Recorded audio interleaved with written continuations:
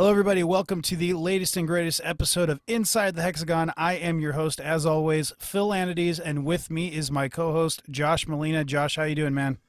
I'm doing great. I'm so excited about today's show because we got Mauro Ranallo.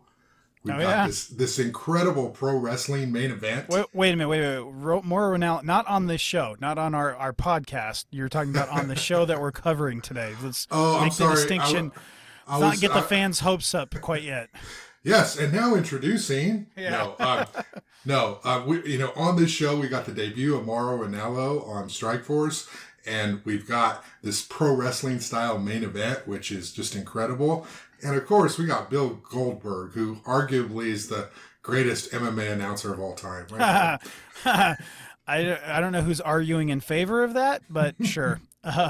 Well, I'm glad you're on. This is, man, I've been looking forward to this. This is going to be a very, very full show. There's a lot to get to.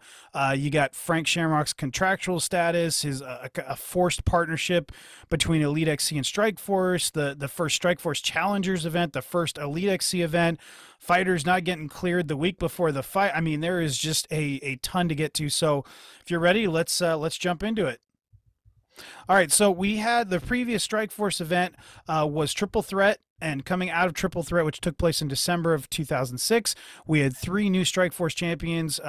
Two of those titles would be one and done with the promotion. Eugene Jackson was now the Strikeforce U.S. middleweight champion, whatever that is. Josh the Punk Thompson had gotten the Strikeforce U.S. lightweight belt, and Bobby Southworth was the first ever Strikeforce light heavyweight champion after getting a decision win over Vernon Tiger White. Neither of the U.S. belts would ever be defended. They'd pretty much just be forgotten about, which was kind of weird. Don't really quite understand that. Is this like the Rockers winning the tag team title and the rope breaks and they decide to take it back? But seriously, what's the deal? Did they just have no reason to ever continue these belts? Or I looked. I couldn't find anything. Yeah, I tried to find something too. I couldn't find anything, so maybe it's something we'll ask Scott Coker about eventually. But whatever the reason, that this was it for both titles. And yeah, I don't know if you'd put it in the Rockers class because I don't know if the Rocker, it's pro wrestling, so who knows if they're still counted as champions. But both Thompson and Jackson can be counted as U.S. champions. So for whatever it's worth, that's what they got. Also had Kung Lee get a TKO win over Jason Von Flue, and Dwayne Ludwig had gotten back in the win column with a TKO over Tony the Freak Frickland. Who we will be discussing all four of those guys today because they all fought on this card. So yeah. All right, so discussing the fight events in December of 2006, it was announced that Frank Shamrock had signed with the fledgling Elite XC promotion to fight Renzo Gracie in the main event of their first fight card, which would be taking place in February of 2007. However, at Triple Threat on December 8th, before the Elite XC announcement, Shamrock had announced that he'd be fighting Phil Baroni at the next Strikeforce event. And I'm going to read an article. We give credit to Ken Pishna from MMA Weekly, who you used to work for, actually. And this is an article that he wrote at that time, and I'm going to quote from it directly from December 16th, 2006. Quote, Shamrock fighting for another promotion in such close proximity to the Strikeforce date could jeopardize the Strikeforce production. And injuries resulting from the Gracie fight, just to interject there, it's a Renzo Gracie fight, could preclude his participation in the Baroni fight and would most likely damage the attendance and pay-per-view purchases for the event. When questioned at the Elite XC press conference on Thursday, Shamrock stated to several members of the media that he was allowed to take the fight. His exact words at the press conference were, quote, I have a business relationship that allows that to happen, end quote. Shamrock did not respond to several attempts by MMA Weekly for comment. Figure 4 Weekly, which is part of the Wrestling Observer umbrella that Dave Meltzer and Brian Alvarez do, they talked a little bit about this, but they said Shamrock actually purchased or had some kind of ownership of Elite XC, and maybe that's why he was so certain that this could happen, that this was allowed to happen, because he may have worked a deal where he was able to pull strings on both ends. I mean, that would make sense. I didn't see anything anywhere else that mentioned that, but obviously Meltzer often gets the scoop, so I don't know. But Strikeforce also, and this is continuing the article, Quote, Strikeforce told MMA Weekly that they had notified an Elite XC representative of Shamrock's contract with Strikeforce prior to his signing with Elite XC, and that Strikeforce has, quote, sent correspondence to Gary Shaw and Douglas DeLuca, both members of Elite XC's management team, and Showtime officially notifying them that there is a problem, end quote. So the situation would end up being resolved really quickly. Essentially, there was a forced partnership between Strikeforce and Elite XC on February 7, 2007, which was just 3 days before the Shamrock Gracie fight would take place at Elite XC Destiny. A press release announced the partnership. It revealed that the two promotions would be co-promoting events together in the future, starting with Shamrock versus Baroni. We're actually going to discuss this more in a future episode with longtime Bloody Elbow journalist John Nash. We go into a lot of the details on this, but very messy situation, not something that's ideal. But some benefits I think came out of it as well, including the Showtime deal. I'm glad this happened because it brought Strikeforce to a larger crowd and a larger audience on Showtime. I mean, even as we are doing this show and we're reviewing these episodes or these shows, they were not televised, everything up until now. And so now we have Strikeforce in this partnership with Elite XC, which had worked some deal with Showtime, probably because of Gary Shaw and his boxing connection and the fact that Showtime had boxing. And we have now MMA on Showtime, and that's how it appeals to a lot of people. That's how people saw it for the first time, was what's this stuff going on? And I think that it was, if I recall, at least on the West Coast where I'm at, it was a little bit later. It didn't air live.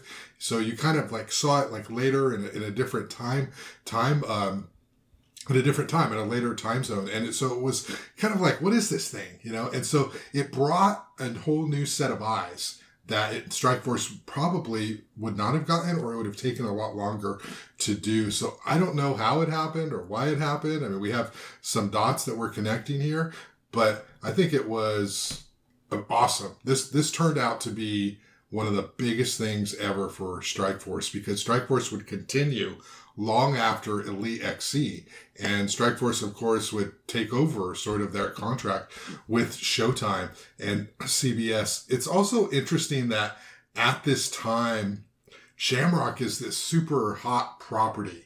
He is somebody that these two promotions are investing in. They are seen as somebody who has all this value, yet he is persona non grata in the UFC. A lot of the UFC fans who grew up sort of after, I guess it was 2006, watching MMA, have no idea what Frank Shamrock was to the company. So I think it was really cool that Strikeforce, Elite XC were trying to build a brand off this guy who actually never lost the UFC middleweight title. And it is also kind of sad that Shamrock has been written out of UFC history. He's got some mysterious feud with Dana White. I don't think anyone knows exactly the origin or the nature of it, but they do not like each other. And as MMA is trying to become this mainstream sport, okay, we know that it gets lots of pay-per-view buys. We knew that at this time. We knew that it was this new sport that was super popular on the internet.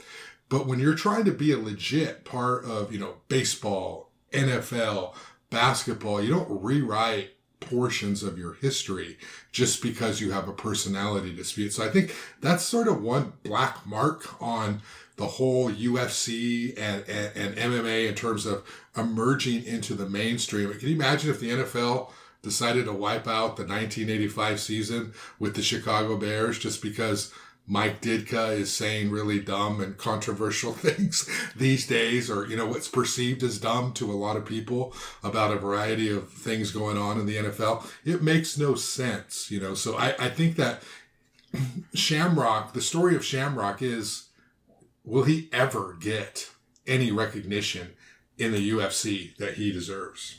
No, I don't think so. And you make a lot of good points there. I don't know the story, and if we ever do talk to Shamrock, maybe that's something we ask him about. But that's one of those things that it probably comes down. I mean, Jim Ross likes to say it comes down to cash or creative. That it's either the way that they were building his career or money. And with Frank, it was likely money. He actually gives an interview after this event, which we'll get to, and it sheds a little bit of light, I think, on his relationship with the UFC. So I can talk a little bit about that in a little while. But to answer your final question there, I don't think we'll ever see him in the UFC Hall of Fame. I don't think we'll ever see, a reunion of sorts. But, then again, I never thought Tito and Dana would be on good terms again, and that happened. So you never know. So we'll see. All right, so jumping back to this, on March 16th, the card for Shamrock versus Baroni was announced as a co-promoted pay-per-view event between Strikeforce, Elite XC, and Showtime. The main card bouts announced would be Frank Shamrock versus Phil Baroni in the main event for the Strikeforce middleweight title.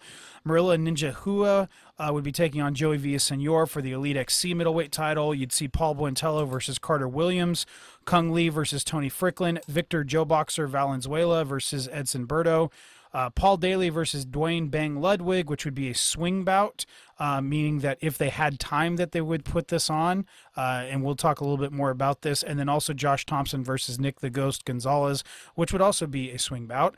On the preliminary card, you would see Jason Von Flue versus Luke Stewart, Mike Pyle versus Aaron Weatherspoon, Anthony Figueroa versus Chris Carriasso, Rex Richards versus Ray Sorrell, Seth Kleinbeck versus Sam Spengler, David Smith versus Sean Bassett, and Nick Theotikos. It's Greek, so I should know how to say it, but I don't. Versus Nick Covert, and that would be it.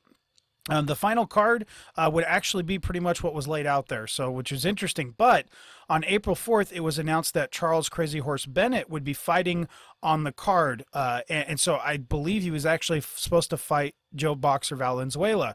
And then everything would continue smoothly until the week before the event, and this is where it got really crazy. On June 16th, it was revealed that Ninja Hua was out of his scheduled fight with Joey Villasenor, as he had not passed his physical. Elite XC was working on a replacement who was rumored to be Falanico Vitali. The next day, on the 17th, Vitali, who had beaten Yushin Okami, Matt Lindland, and former UFC middleweight champion Dave Menne in his career, it was announced that he would face Joey Villasenor in a non-title bout. Then on the 18th, the next day, Hua gives an interview to MMA Weekly saying he was going to another doctor to get licensed. And then finally on the 20th, Hua, who had visited a neurologist, got the clearance that he needed and was reinstated to fight Villasenor for the title. Apparently, Phil Baroni also had some issues getting cleared, but he would be allowed to fight, which I believe we're going to talk about in just a little bit. But just crazy. And then while all this is going on, Crazy Horse gets dropped from the event after he got arrested for violating his probation. He would never compete for Strikeforce. And I did want to just stop and a little sidebar there. Crazy Horse, one of MMA's true enigmas. I mean, just such a talented athlete, a showman, but very, very troubled. Has had just in and out of jail, lots of issues with the law. Still active. He just fought last year. And I think his record's like 30-41 or something like that. It's hard not to think of what might have been had he been able to, kind of keep his head on straight, and maybe would have had a much better career. But yeah, so I don't think we'll talk about him again because, like you said, he never fought in Strikeforce. But yeah, an interesting guy and kind of a sad tale in MMA in my estimation. All right, moving on to, I always like to give the historical context of what's going on at the time. So we had the UFC and Pride events that were happening around this time. Also, for further context, we're going to start mentioning who the UFC champions are at the time of the Strikeforce event, and then, once Bellator starts up, we'll talk about that as well as who their champions were. But for this one, we're going to talk about just UFC. Sean Sherk, I believe his nickname was the Muscle Shark, which I think was given to him in Japan. Pretty cool nickname. He was the lightweight champion. Matt Serra, coming off one of the biggest upsets in the MMA history, was the welterweight champion when he knocked out George St. Pierre. And then Anderson Silva was still in the first year of his 7-year reign over the middleweight division in the UFC. So think about that. Anderson Silva is the equivalent champion in the UFC. And in retrospect, it's hard to fathom. I mean, what would have happened if Anderson Silva fought Ken Shamrock at that time, or heaven forbid, Phil Baroni? I think, by the way, you're a bigger fan of the New York Badass than I am, but we can get to that later, Phil. But what would have happened? What do you think? Who would have won that fight? Anderson and Frank Shamrock at this time? That's a tough one. Frank was really injured coming into this fight, as we've discussed, but if you take that out of it, Frank, if he's smart, he gets Anderson on the ground, but Anderson, I believe, was a BJJ black belt, so he was no slouch on the ground either. I mean, Anderson was just more well-rounded than Frank was, and Frank was obviously a lot older and much later in his career. Now, if you're talking about a prime Frank versus a prime Anderson, it might be different, but again, Frank had really evolved in his career later on. I mean, well, that's not true. He had evolved earlier on before his big UFC run. So that's tough to say. I think I'd still go with Anderson, but yeah, that would have been a tough fight. But your point is that you're looking at the champions that Strikeforce has. You've got Gilbert Melendez with the lightweight title. Gilbert versus Sean Sherk would be an amazing fight. So that's, and I think you'd probably give the nod to Gilbert over Sherk, but that would be close. The welterweight belt, we didn't have one at this point, so in Strikeforce, so nothing there. Middleweight, what we just discussed, and then jumping up into light heavyweight, you got Bobby Southworth, and then our next point was that Rampage Jackson, if I can speak, had just ended the Iceman, the Chuck Liddell Iceman era, knocking him out in May of 2007. So you got Rampage versus Bobby Southworth, and I don't think there's a person alive that would pick Southworth. No disrespect to Bobby, who we just ran an interview with, but that's probably going to go Rampage's way. It's just so it goes to get to that Strikeforce story. You got Shamrock, and there's such great marketing behind Shamrock, and he's his personality, and he's somebody who's his prime was in the UFC. He's coming back, and now he's Mr. San Jose, and he's super charismatic, and he's kind of got this edge to him because he's got this thing about the way he fights. He's very cocky, and then you got the Anderson Silva over there in the UFC, who's like this incredible, one of the best, one of the greatest, maybe the greatest middleweight of all time. And so Strikeforce, they just were taking on everybody. It's like, we're gonna put our middleweight on display as our guy. Like, he's gonna be our guy. And it's just so cool to sort of look back. It was a big hill for Strikeforce to climb, but they did it. And I would argue that they were far more successful than even Bellator is now, because UFC at one point decided, hey, we need to buy these guys. And that's, obviously I don't think Bellator is for sale, but UFC has not really had to even think about Bellator as a real competitor, other than maybe getting some of the older fighters to come over and offer them a lot of money to come over and different kind of fights. But it's just interesting. We've got Shamrock and Silva as the two middleweight kings in this era. Yeah, and I'm sure we'll talk more about the Bellator thing later. And, you make some good points. I got some counterpoints, but now's not the time for that, so we'll get to that another time. Surrounding out the UFC champs, you had Randy, the Natural Couture. He had just become the first fighter to win UFC titles in 2 weight classes when he took the heavyweight title from Tim Sylvia. A great fight, by the way, worth looking up just to watch the opening part where Randy fakes a little kick and knocks Silva down with an overhand right, and then just beats on him for 5 rounds. Great fight. But anyways, there were 2 UFC and 2 Pride events around the time of Shamrock versus Baroni, so we're going to quickly touch on all of these. UFC 72 took place in Belfast, Northern Ireland, drawing 8,000 fans for around 1.2 million in live gate receipts. On the card, 2 Strikeforce vets fought as Tyson Griffin took a split decision victory over Clay Guida. And then also Forrest Griffin got a decision victory over Hector. I think his name was Sick Dog, if I remember correctly. Ramirez, and Rich Franklin beat Yushin Okami via unanimous decision in the main event. Then the night after Shamrock versus Baroni, we had the finale for The Ultimate Fighter Season 5, which took place in Las Vegas. On the card, we saw one of the weirdest endings in UFC history when Gray Maynard knocked himself out on a takedown of Rob Emerson, who subsequently submitted due to aggravating a previous rib injury on that takedown. Well, clearly, Maynard never grew up watching the Superstation and Arn Anderson delivering a spine buster. That's what it was, right? It was a spine buster. Yeah, essentially. He grabbed him, and he threw him down, and he hit the top of his head on the mat. Right. And right. I don't know. I think he should have got the win. It was weird. I mean, he was never but he can't continue though. Yeah, like, it's controversial. And by the way, it's not the only time I've seen that. I remember Mark Kerr,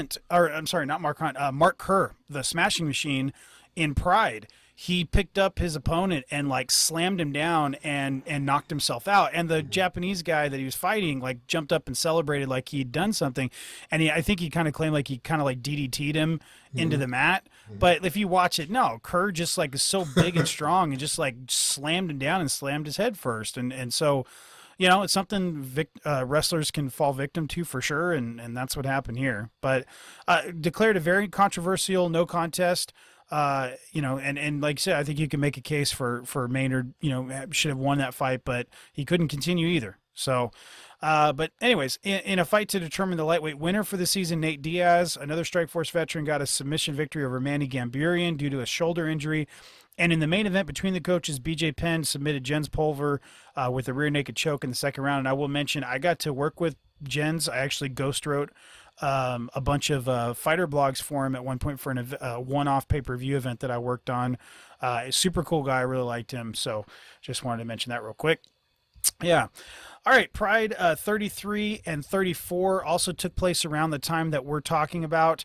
So and unfortunately, these would be the two final Pride events, which was really sad. I mean, I love Strikeforce, but I think if it comes down to it, my favorite event or promotion would be Pride. I loved Pride. I loved the fights. You know, there was guys that were on steroids and other drugs, and you know, the crazy mismatches and the just pro wrestler style entrance. I loved Pride.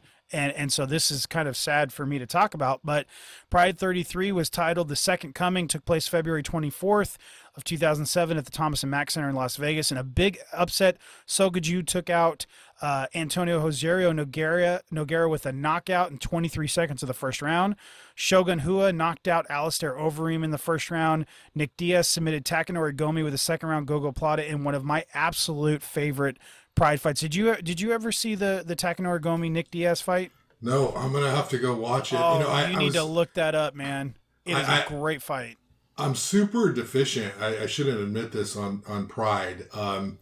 I just you know, there's so many fights, and I've gone back and watched a lot of the stuff, mostly with Fedor and that sort of thing. But yeah, the freak show matches and just sort of the rawness of it. And you know, remember Chael Sonnen talking about how Pride fights were fixed and all that. I'm so intrigued by the whole Pride era. So I need to go back. Tons of rumors about fights being fixed, and there are a lot of mismatches where guys were clearly not in the same class as who they were fighting, and you know, big weight disadvantages. I mean, it was a lot of fun. Bob Sapp got all these big paydays at Pride, right? Yeah, for nothing. Like he just, they loved him there because he was huge, you know, and yeah, he's not a great fighter, and he'd quit at the drop of a hat. And there's one fight where he started like crying. I remember that. Like, I think he got hit with a liver shot in one. Or no, that might have been a kickboxing. But anyways, but no, you need to go back and look at the Gomi Diaz fight. It is an awesome fight, one of the few Gogo Plata submissions you'll ever see. And then in the main event, Dan Henderson knocked out Vanderlei Silva to avenge a previous decision loss. Very brutal knockout, also worth checking out. And Hendo won the Pride middleweight title with that. The event drew almost 13,000 fans, though only 8,300 of those were paid. However, the gate was well over $2 million, so definitely a very strong event. But then it was announced in late March that the UFC had acquired Pride and all its assets. The original plan was for the promotion to continue on with its event schedule, but unfortunately that did not happen. And according to Dana White, quote, "I've pulled everything out of the trick box that I can, and I can't get a TV deal over there with Pride. I don't think they want us there. I don't think they want me there," end quote, which is a very, very telling thing. This is one of those things where I can't really say Dana's calmed down a lot, but he used to be even more aggressive than he is now. And I, you know, sometimes it would come back to biting him in business matters. So nothing ever came of it. Pride folded soon after, living out in all its glory on UFC Fight Pass. Which is unfortunate. Do you believe that though? Do you think that he couldn't get a deal? Because I tend to think when you are number one, or you perceive yourself as number one in business, you systematically destroy all your competition, which means you consume them. And you don't want to be running them as some sort of separate entity, because then there's confusion in the marketplace. And so I sort of feel like, I mean, we saw this with WEC, we saw it with Pride, eventually we saw it with Strikeforce. I mean, I don't know. you know. Yeah. No, it doesn't work. I think I think they wanted to. I think they wanted, and this was their first time. This is the first time they'd bought another promotion. So I think they wanted to try to make it work. But yeah, the Japanese, I think what he said there was true, that they didn't want Dana. You know, they didn't want to deal with Dana. If Scott Coker, if Strikeforce had enough money at that point and wanted to buy Pride, and they did, I mean, Coker had a great, and that's a good question, because Coker obviously already had a relationship with Pride. He had already had Pride fighters like Vitor Belfort come in and fight for his promotion. So he obviously didn't have the interest, or didn't have the money, or didn't have the experience, whatever it was. But Coker, wasn't a player in that for whatever reason. Dana's group ends up buying it, and they don't want to deal with Dana. And in the past, Dana would, when he was negotiating with fighters that he didn't have a good relationship with, they would end up negotiating with Lorenzo Fertitta, one of the owners of the UFC. So in this case, I believe it. I think it's exactly what Dana said. So it's unfortunate, but it is what it is. Pride's final event, Kamikaze, they would go back to the Saitama Super Arena in Japan on April 8th, 2007. Vanderlei and Shogun were both in negotiation to fight on the card, but they didn't. And the card probably was the weakest non-Bushido, which they had in the same way Strikeforce had these challenger events. Pride would have these Bushido events. That's what they called them. And they were, kind of similar, try to build guys and that sort of thing. So this was probably the weakest Pride, non-Bushido event in their history. Jeff Monson submitted Kazuyuki Fujita. Sokoju knocked out Ricardo Hirona, and James Thompson TKO'd Don Fry. Shinya Aoki and Butterbean, the boxer, also appeared, but that was all she wrote for Pride. So we won't be covering them going forward. But we will continue to cover UFC events until Bellator opens for business in 2009. So it's going to be a while before we hit that point. Maybe someday, if this, if the stars align, maybe we'll do a similar show on Pride. I would love to do that. That would be a lot of fun. But we'll see what happens. So it's Phil. It's not if, it's when. Okay. Well, we'll see. We'll see on that. All right, you're like with another co-host, maybe. Yeah, I don't know that I would want. I don't know that you would be the right choice for that, based on the fact you haven't really watched the events. But maybe Steven Quadros or Boss Rutan or somebody like that. But anyways, that's a whole other thing. All right, so. We had Young Guns take place. So it wasn't officially deemed challengers, but we're going to call it a challengers event because it was basically what they would do with this. But any successful combat sports promoter has to understand the importance of developing younger talent, and Scott Coker is no exception to that. And with that in mind, he started what would become known as the Challenger Series. We're not going to be covering the Challenger events as we cover these larger events, but we will mention them as we go along. The first of these events was called Young Guns, and it took place on February 10th, 2007. This is interesting because, incidentally, it was the same night as Elite XC's inaugural Destiny event. Now, it was at the San Jose the San Jose Civic Auditorium. This is a much smaller venue. It's non-televised, so it's not in like direct competition, but that's still a few thousand fans that could have been home buying the Elite XC pay-per-view, who you had just announced a partnership with 3 days before. So kind of interesting timing, but they didn't announce the partnership till 3 days before. So this event had obviously already been booked and all that stuff. So it's probably too late to pull it. But it drew 3,169 fans. Much smaller venue. I've been there multiple times for different events. There were a few recognizable names on the card. Future UFC and Bellator veteran Joey Beltran would make his MMA debut in a decision loss. Billy Evangelista, who would compete multiple times for Strikeforce, would get a TKO win. Elena Maxwell, who had just lost to Gina Carano at the last Strikeforce event, she would actually unfortunately lose again. And then future UFC vet Chris Carriasso, who we'll be mentioning on further in this episode because he did fight at Shamrock versus Baroni, he got a decision win. All right, we have finally arrived. It's time to talk about Shamrock versus Baroni. We're only a half an hour in, so thanks for staying with us. But back to Shamrock vs. Baroni, very interesting as we cover this. It's technically not a standalone Strikeforce event because it's a co-promotion with Elite XC. Therefore, there are some fighters on this card that are technically not Strikeforce athletes. They're Elite XC athletes, but for the sake of clarity and all that stuff, obviously we're going to talk about them. They did appear on this card, and we'll mention them as we go. But this would be Strikeforce's very first pay-per-view event. It's also their first co-promotion with another fight league. They were back at the HP Pavilion for this one, and the commentators, as you mentioned before, Mauro Ranallo would make his Strikeforce debut. Bill Goldberg, the WWE Hall of Famer, pro wrestling superstar, and then Jay Glazer, who's known for his NFL coverage, and the ring announcer would be Jimmy Lennon Jr. Goldberg blew my mind. I just could not. In a good way? No, in a bad way. Okay, well, okay. in a stunning way, because I couldn't fathom, like, why is Goldberg announcing the show? Like what is his qualification? And I mean, name recognition. Yeah, name recognition. But I'm just sort of thinking, like, here's this guy who's super big in pro wrestling, and there's always that little rift that occurs between the hardcore MMA people and the pro wrestling people. The pro wrestling people think, oh, these guys could do it if they wanted to, and the MMA guys are like, they're all like CM Punk, they can't handle it, and so I just think that the marketing there of having this guy Goldberg be an MMA announcer was intriguing to me. Now, he obviously had legit background. He had the NFL background. And so he was a big, imposing dude. And it would be hard to look at him and not be like, well, you look like you know how to fight because you're a big, tough dude. So he had that kind of credibility. But, he did make me want to watch, right? It was another reason. What is he going to say? Is there a whole other side to Goldberg that we don't know about? Okay. He did do some training. Apparently he did do some announcing in Pride and the World Fighting Alliance. So he did have a little bit of background. He never really was training to compete, although he never ruled it out at the time. If the perfect offer was there, he might have, tried a spear in the cage and gassed out and then tapped out. Probably, I could see that going.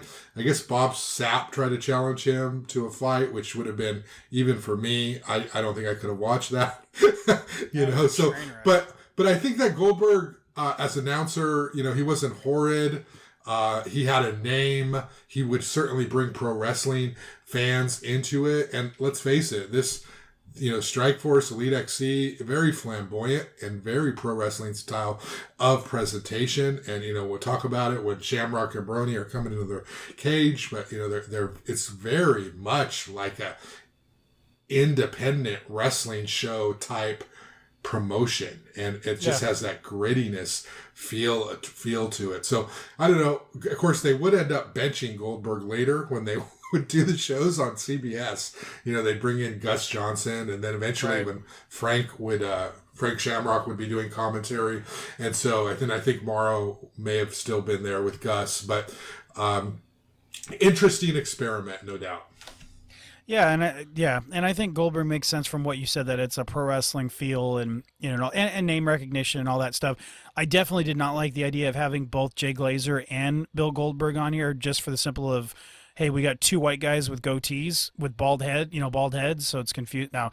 And both NFL backgrounds, so actually they do have a lot in common. And Jay Glazer has trained MMA too, but they were redundant, and Glazer said some very questionable things on the broadcast, and I definitely would not have had both of them. I would have had, just maybe Mauro and Bill, or what would have been great is something like Mauro and Steven Quadros and Bill, or something like that. But, let Bill add in color and that sort of thing. But you could, he's not refined as a broadcaster, and, maybe he's not supposed to be, but I wasn't a huge fan of it. But, again, it was what it was. But not every color commentator is going to be Joe Rogan when it comes to their, level of knowledge of the sport and all that. So, but anyway, so the official event attendance for Shamrock versus Brony ended up being 9,672 with 8,584 paid. I will say the Pro Elite press release that was released afterwards put the attendance at 10,850, which is 1,200, almost 1,200 more than what was, the stats I saw elsewhere. So I don't know, 10,000 people. But a live gate of 721,210 against a fighter payroll of 628,340. So we're highlights. And by the way, highlights of that, as far as pay goes, Frank Shamrock pulled in 200,000. Phil Baroni got 100,000. Ninja Hua got 50,000. Paul Buentello got 50,000. Kung Lee got 45. Josh Thompson got 20. Bang Ludwig got 15, and Paul Daly got 12. Would you fight for $12,000, Phil?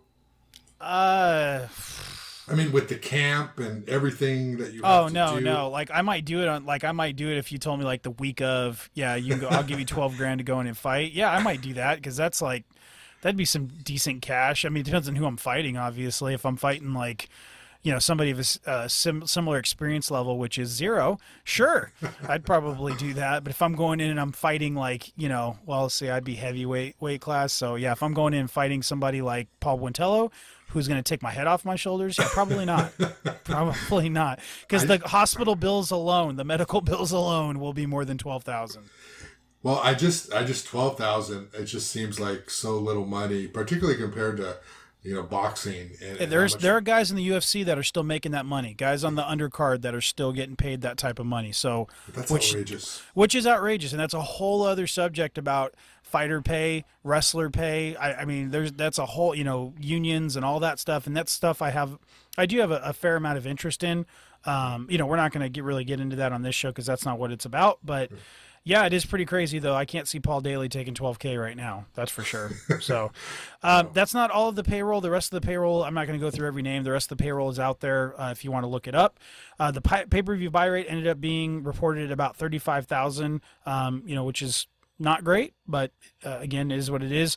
As with a bunch of these early Strikeforce events, there isn't video of the whole show, and I cannot wait to get to the point in this podcast where there's a certain point where we're going to have the full video of every show, and I'm very much looking forward to that because it makes this research a lot easier. But there's no video of the undercard, but we were able to find some of the footage of all but one of the main event fights. Again, none of the prelims. And because of that, we don't know the exact order of the bouts. I found different websites have reported it differently as far as the order. So we're going to go in order of importance of basically how I would have booked the card and kind of, importance based on my opinion. Mm-hmm. If you don't like that, sorry, but that's how we're going to do it. So let's jump into it. Undercard results. So in the opening bout, we saw Seth Kleinbeck beat Sam the Ram Spangler via TKO due to punches at 2:55 the second round. Kleinbeck was 6-3 heading into the fight, while Spangler, a Kung Lee product who we've discussed on a previous episode, was undefeated at 4-0. According to what I was able to find as far as description, not a lot of action in the first round. The second round, Kleinbeck catches Spangler with a groin shot. Once the Ram recovers and the fight restarts, Kleinbeck gets a takedown and unloads punches until referee Herb Dean steps in. This would be Kleinbeck's only fight in Strikeforce. He would fight 2 more times in 2007, ending his career at 8-4. Spangler, for his part, would fight 1 more time in Strikeforce at a Challengers event in the future. He would actually fight off and on until 2016, ending his career at 9-5. All right, the next bout, the aforementioned Chris Carriasso got a unanimous decision victory over Anthony Ant Dog Figueroa, a Kung Lee product. Carriasso was 4-0 coming into the fight and actually made a Strikeforce debut at Young Guns in February, getting a unanimous decision victory. Figueroa was also undefeated at 2-0 as he stepped into the cage at the event, having beaten David Barrios at Strikeforce Triple Threat. Unfortunately, I could not even find a description of the action in this fight, so I can't really describe it. But after the fight, Carriasso, he would fight a couple more times for Elite XC before making his return to Strikeforce at Melendez versus Thompson in June of 2008, which ironically would be a rematch with Ant Dog. So we'll talk about that fight in the future. Figueroa would be right back at the next Strikeforce event, so we'll be discussing both fighters more in the future. All right, the next bout, Rex Richards TKO's Ray Sorrell with punches at 35 seconds of the first round, so a quick one. Coming into the fight, Richards was undefeated at 4-0, and he had just key-locked Kyle Levington at Triple Threat. If you remember, he was a San Jose SaberCats, which was the Arena Football League team for San Jose. He was a lineman for that team, and this would be a big step up for him in terms of the experience of his competition, as Sorrell was 6-7 coming into the fight, and he had fought some named fighters. He'd lost to Roy Nelson and Dan the Beast Severn while defeating MMA Ironman Travis Fulton. And I want to stop and mention right there, MMA fans, if you have not heard of Travis Fulton, you need to look this guy up. He is still an active fighter. His pro MMA record, 257, 55, and 10, according to Tapology. That's right, 257 wins. He's got well over 300 fights. And just to give you an idea of how busy this guy has been in the past, in 2003, he fought 29 times. 29 times. I had to count it like 5 times because I kept losing count. So I don't know what else to say about this guy, but Travis Fulton, he fought in the UFC twice, way early on. It's like UFC 21 and 20 or something like that. But yeah, I don't really know what else to say about this guy other than hats off to a guy that's fought over 300 MMA fights, and I don't think anybody even I know Dan the Beast Severn has over 100 fights, but I don't think anybody approaches Fulton. Well, come on, Ric Flair did that in 1 year in 1987. Oh, come on. But seriously, like, we should do a podcast on Travis Fulton because that's amazing. I don't understand how you even get like agreed to or sanctioned to fight that many times. I don't either. There was times he fought not even just on the same day, but then would fight twice in one day and then fight like less than a week later. I don't know how that happens. And so I looked it up, and he has 75 boxing matches under his belt. Did you see that? All right. I did not see that. In addition, so I mean, I think this guy, we need to find this guy and sit him down and just talk to him because that is. What is wrong with you? Well, I mean, I wonder how much money he's made. Yeah, that's a good question. You got any money in the bank, or is he making $500 a fight? Well, he's fighting on small cards. I mean, these are not. Yeah. Like I said, he fought twice for the UFC early on. If you go through, and I didn't look at every single event, but his name doesn't come up in Bellator. He never fights in Strikeforce. Yeah. He doesn't fight in Elite XC. He doesn't fight in Affliction. I don't think he's fought in the World Series. He's not a guy that's fighting high level competition anymore. And because of sanctioning, like we talked about, he doesn't fight as often as he used to. So, he'd be a fascinating guy to talk to for sure. But yeah, anyway, so let's move forward. Unfortunately, as with the Carriazo Figueroa fight, I cannot find any descriptions for this one, so I there's nothing really to say about the action. It would be the last Strikeforce fight for both competitors. Richard would lose to future UFC champ Shane Carwin in another promotion and in his next fight before winning 3 of his last 4, ending his career at a very respectable 7-2. Sorrell would lose to Joey Beltran in his next fight. Then he would win his final 2 fights to end up at 8-9. All right, Luke Stewart got a TKO stoppage via punches over Jason Livewire Von Flue at 2:17 of the 3rd round. Von Flue had lost by TKO via cut to Kung Lee in the main event of the previous Strikeforce event, Triple Threat. His uninspiring showing had relegated Livewire to the undercard for what was to be his final scheduled fight on his Strikeforce contract. As with Lee, Stewart was another Strikeforce star on the rise, being matched with Von Flue, so very similar there.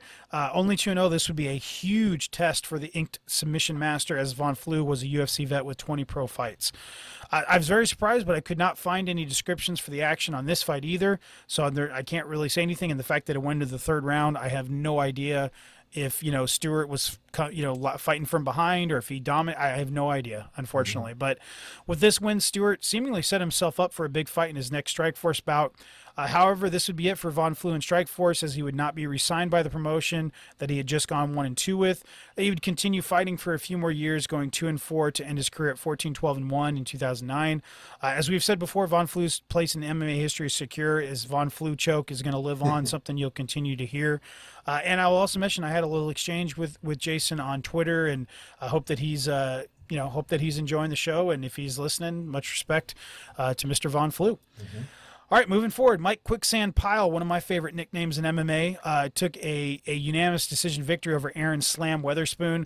Pyle, a potential star on the rise, very experienced, some good wins on his record. He had fought on Elite XC's first event in February, Destiny, submitting Rossi Banez in the first round. He'd also competed in the IFL and the WC, and he'd fought both Rampage Jackson and John Fitch. In fact, I'll mention Rampage was actually his first fight, and then he didn't fight again for 3 years, and then took on John Fitch. So how's that for a 1-2 combination for your first 2 MMA fights? But it was also Rampage's first fight as well, and I think it was Fitch's first fight. So it's not like he was, fighting them as they are today. So he was 12-4-1 coming into the fight. Weatherspoon also seemed to be a star in the making. He was 7-1 with several wins due to strikes. I was able to find description on this one, so I'll go ahead and get through that. But Weatherspoon, he made a good showing in the first round, landed some good shots. Pyle did get a takedown, but Slam was the aggressor, and it was more of the same in the second with Weatherspoon landing more shots and being aggressive. And then in the final frame, Pyle got some takedowns and worked some ground and pound, and apparently that was enough, even though the description seemed to be favoring Weatherspoon. Pyle did get his hand raised at the end, and Quicksand's got a win. This would be the only Strikeforce fight for both fighters. Mike Pyle is probably a name you recognize. He would lose to future Strikeforce champ Jake Shields in his next bout in Elite XC before going on a 4-fight win streak that would earn him a spot in the UFC. He would go on to have a very long UFC career, going 10-9 over 9 years. With notable fights, notable wins over Rick Story, Josh Neer, and Ricardo Almeida. He last fought in 2018. Weatherspoon would go on to have a very uneven career. In fact, he's actually had as many bout cancellations as actual fights since this bout, with 7 of each. He last fought in 2014, but he actually had some bout cancellations as recently as 2018. So I don't know if we'd call him retired, but regardless, his record stands at 10-5. And I did want to mention Weatherspoon was involved in one of the craziest finishes, one of the very few double knockouts in MMA history. You can actually look this up on YouTube. I actually watched it in preparation for this. In 2008, he took on Anthony Lapsley at a King of the Cage bout. Both fighters swung and they clashed heads and knocked them both out. They cut their heads open and both of them got knocked out. Lapsley actually came to pretty quickly. It was kind of like a flash knockout, but he actually tapped out saying he couldn't continue. And the referee was Herb Dean, and you can see him, he's just standing there like, what do I do? Mm-hmm. And eventually the fight was announced as a no contest. Really crazy stuff. The two would actually rematch in their next fight, and Lapsley would get a first round submission via scarf hold, which I don't know what that is. I'm gonna have to look that up. I've heard of it before, but I don't know what it looks like. But kind of crazy. Yeah, I looked it up, and that hurt. When those heads collide, that is so dangerous, and it was you could just feel like, oh my goodness, this is over. I thought it was interesting that the King of the Cage announcers tried to sell it like it was some Apollo Creed Rocky moment. Yeah, yeah. Do you remember that? It was like, yeah. I'm like, come on, man. Like, didn't you like they showed the replay like a gazillion times? Like, dude, do you not see their heads hitting and neither of them landing the punch? Yeah, it was kind of disappointing. I don't know if they had somebody in their earpiece saying make it sound more dramatic than it was, but that thing hurt. It was just. That was a bad scene, but definitely very memorable.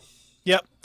All right, moving on to the next fight. Nick Theotikos knocked out Nick Covert with a punch at 113 of the first round. Theotikos was definitely the fighter to watch in this one, as he was undefeated at 3-0 coming into the fight, while Nick the Brick Covert was 2-3. For the action itself, after circling one another, the fighters clinch along the fence. Theotikos gets separation and starts throwing punches, and he knocks out Covert pretty quickly. And it's a pretty bad knockout from what I read. Paramedics ended up having to come into the ring to administer aid to the Brick. Theotikos would fight one more time in Strikeforce, taking on Luke Rockhold in 2008, so he'll come up again in the future. Covert, for his part, would fight one more time in MMA, going out on a win to end his career with a record of 3-4. All right, next fight, Edson Little Tiger Berto submitted Victor Joe Boxer Valenzuela with a heel hook at 47 seconds of the first round. And as a reminder, this was originally supposed to be a rematch between Joe Boxer and Crazy Horse, who had fought to a draw in 2005, but the latter had to drop out after getting arrested. Stepping up to take his place was Edson Berto. Berto had fought at Elite XC Destiny, getting a win via punches over John Shackelford, bringing his record to 11-3-1 as he entered the cage against Valenzuela. For his part, Joe Boxer was 5-1-2 coming into the fight. Pretty quick fight. After landing a couple strikes or a couple kicks, Berto gets a good takedown, and then while in butterfly guard, he drops to his back and grabs a heel hook. Valenzuela tries to fight and defend against it briefly, but he ultimately taps out. So a good win for Little Tiger. Neither fighter would fight in Strikeforce again. It's my guess that Berto was under Elite XC contract since he had fought with them previously and would not fight for Strikeforce again. They would both compete. Berto would actually compete in both Elite XC and Bellator after this, Sanchez, ending his career in 2014 with a 17-12-1 record. Valenzuela would beat Crazy Horse Bennett in his next bout, so he would get to take him back on, and he would continue competing until 2015, ending his career with a very respectable 14-6-2 record. And it's worth mentioning, Berto had a very solid family history in combat sports. His father had competed at UFC 10, while his brother is a very successful pro boxer. He fought Floyd Mayweather, Robert the Ghost Guerrero, big names on his resume, Andre Berto, so very well-known boxer. And then their sister Revelina also competed in MMA and was a cast member on this season 18 of The Ultimate Fighter in 2013. Mm-hmm. That's pretty crazy that you'd have that many successful high-level fighters coming in one family. I think we'll probably talk about it at the next one, but I think Berto did actually compete against KJ Noons at a Strikeforce show, and we'll talk more about KJ, one of the early challengers things that I did look him up a little bit to try to figure out his Andre Berto connection, and I did see that he did take on KJ in July 2007. Yeah, and I'm gonna disagree with you. It was actually a Show XC event, so it was actually under the Elite XC banner. So the Show XC, but it's interesting you bring this up. Show XC would do, or Elite XC would do something that Showtime has done with its pro boxing leagues, where basically they'll do, again, these developer events. And so Elite XC would do Show XC events where they would showcase, fighters that they were trying to build up. And so, Berto and Noons would actually fight. Good. But I'm glad you brought it up. And Noons is actually agreed to come on our podcast, so we're planning to talk to him in the future as well. So that should be fun. That's awesome. All right, next bout. David Smith knocked out Sean Bassett with a punch at 123 of the second round, and this was a swing bout. Actually didn't take place until after the main event, but we're going to go ahead and review it here. If this sounds familiar to you, it should, because it was a rematch of a bout from Triple Threat, which Smith also had won. He got a rematch. He'd actually won that one via third round knockout, so he'd actually done better in this one, got a second round knockout. He had lost his next bout to Andrew Montanez at Young Guns. Bassett, clearly gunning for revenge here. No description of the action is available. But as with the Edson Valenzuela bout, this would be it for both Smith and Bassett in Strikeforce. Smith would win 2 more bouts in his career, ending at 5-1 in 2009. Bassett would be done after this fight, ending his run at 0-4, unfortunately never getting a pro MMA win.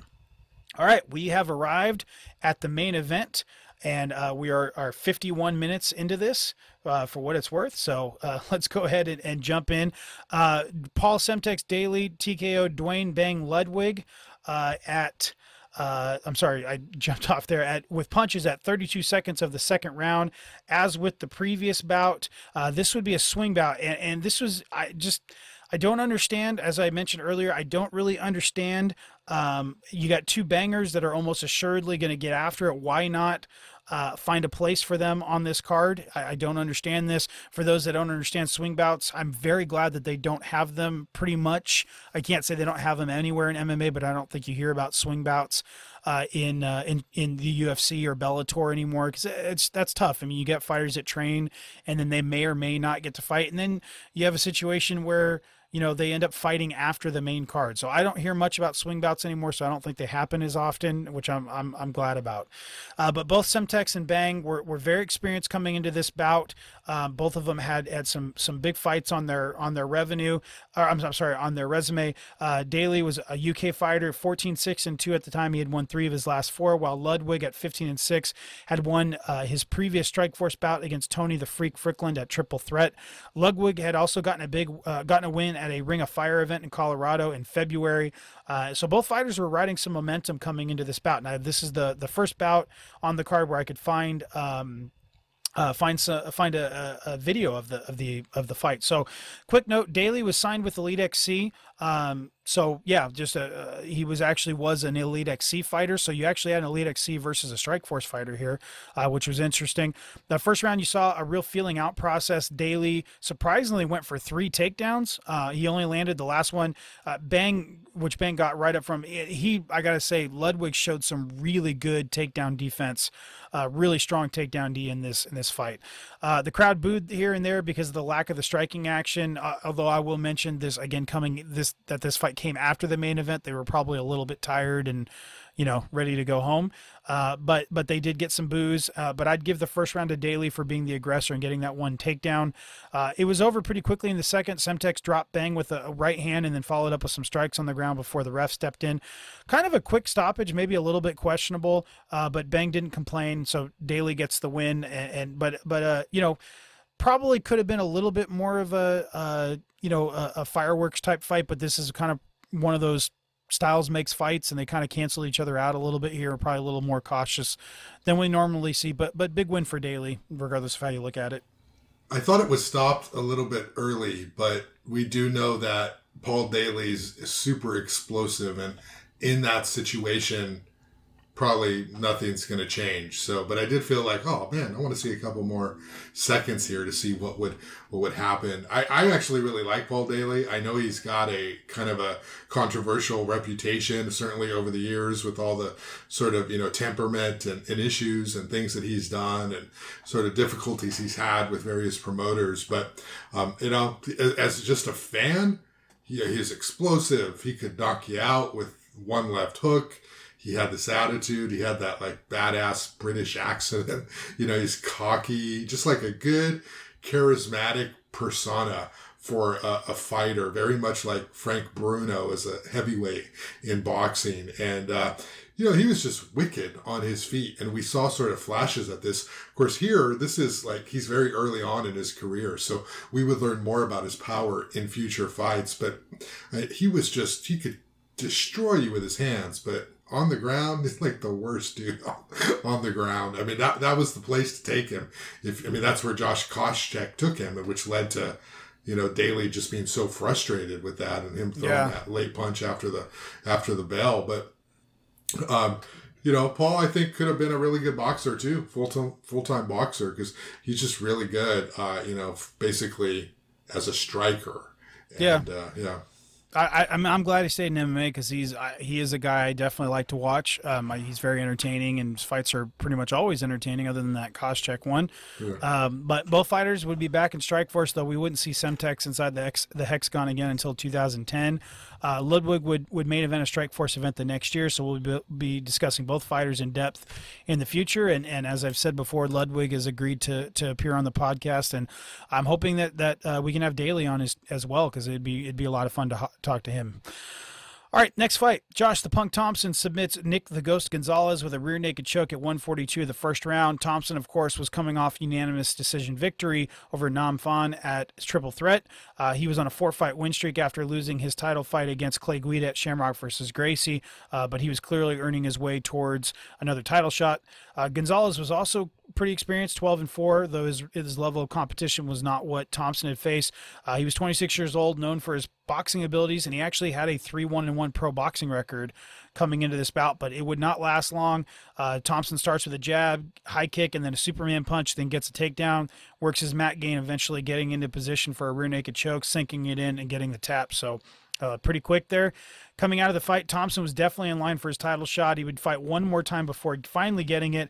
We'll be talking about him in the future, and he's, of course, agreed to appear. I'll say, of course, as I've mentioned before, he's also agreed to appear on the show, and looking forward to talking to him in the future. Gonzalez had a he's had a very questionable career since this bout. He fought one more time in Strikeforce at a Challengers event in 2011. He would fight for Aleia XC, and he would actually go on to compete on the very first Bellator card.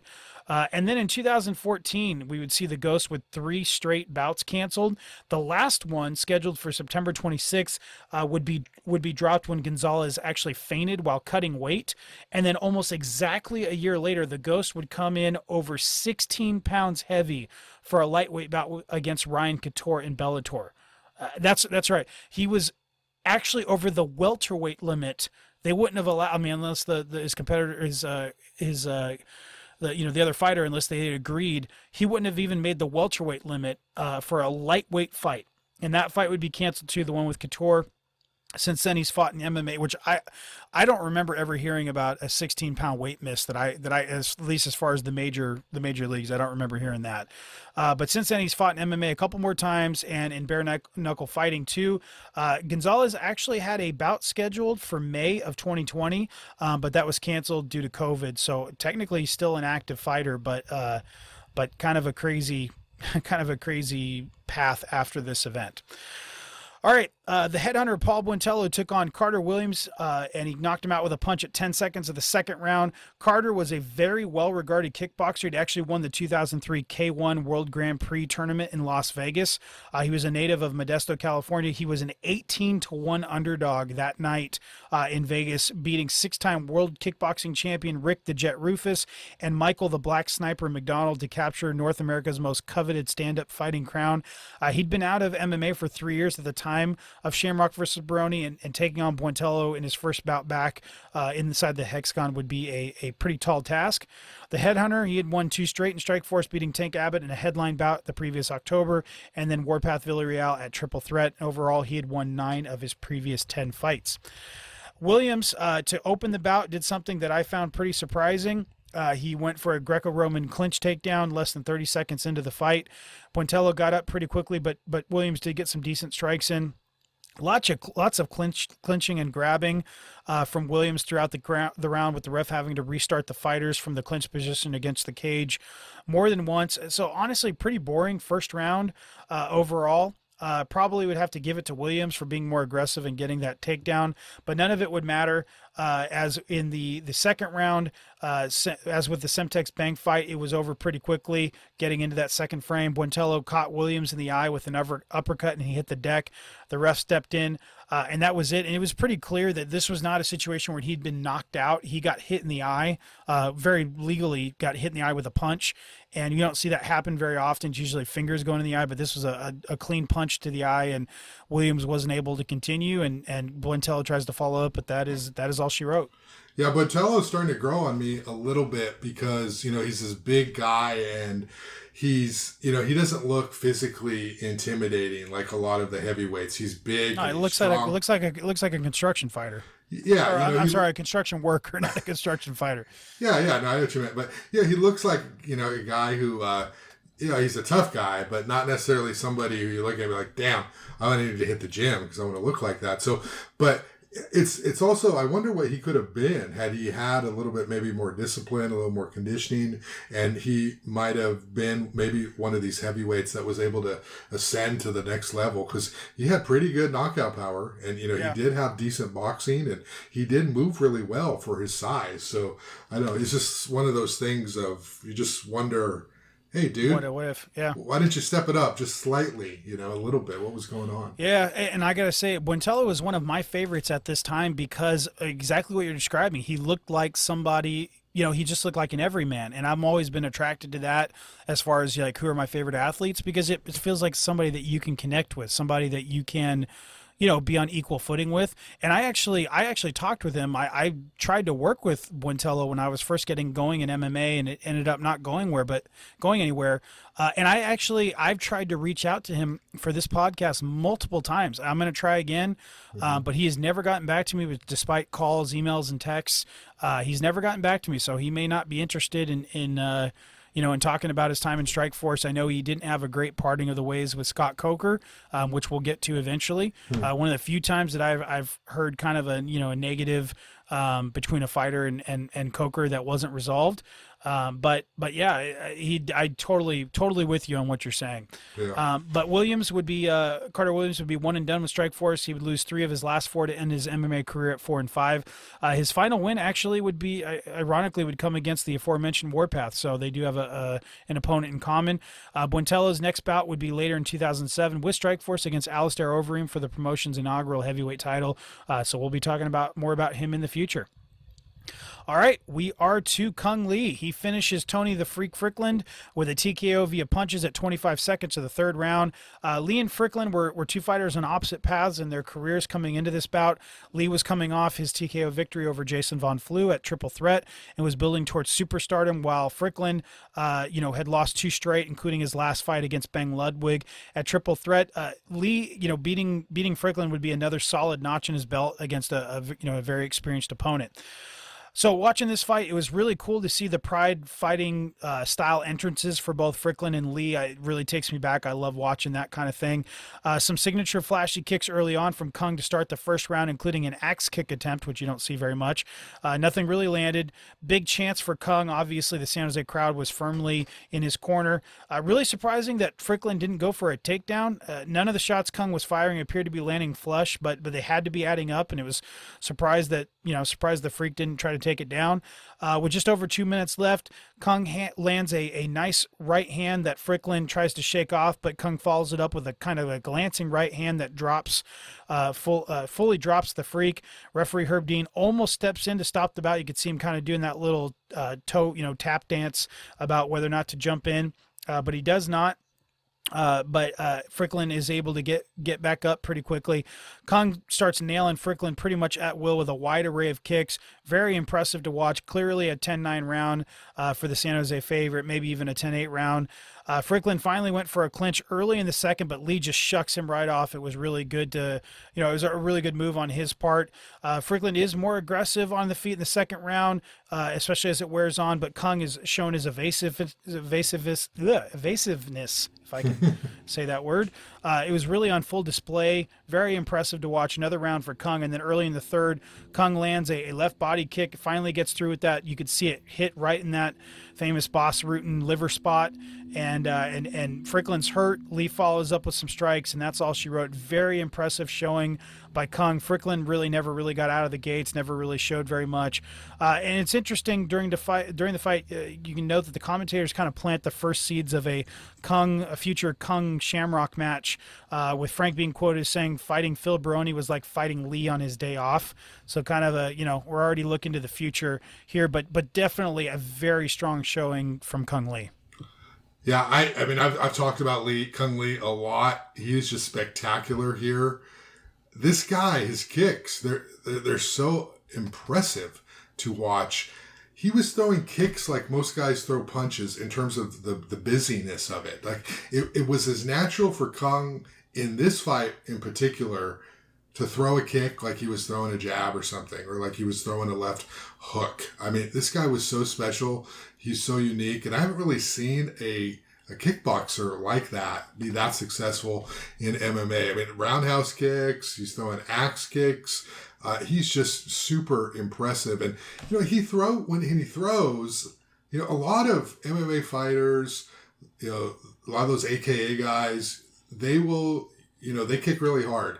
And a lot of them will use it for distance, for spacing.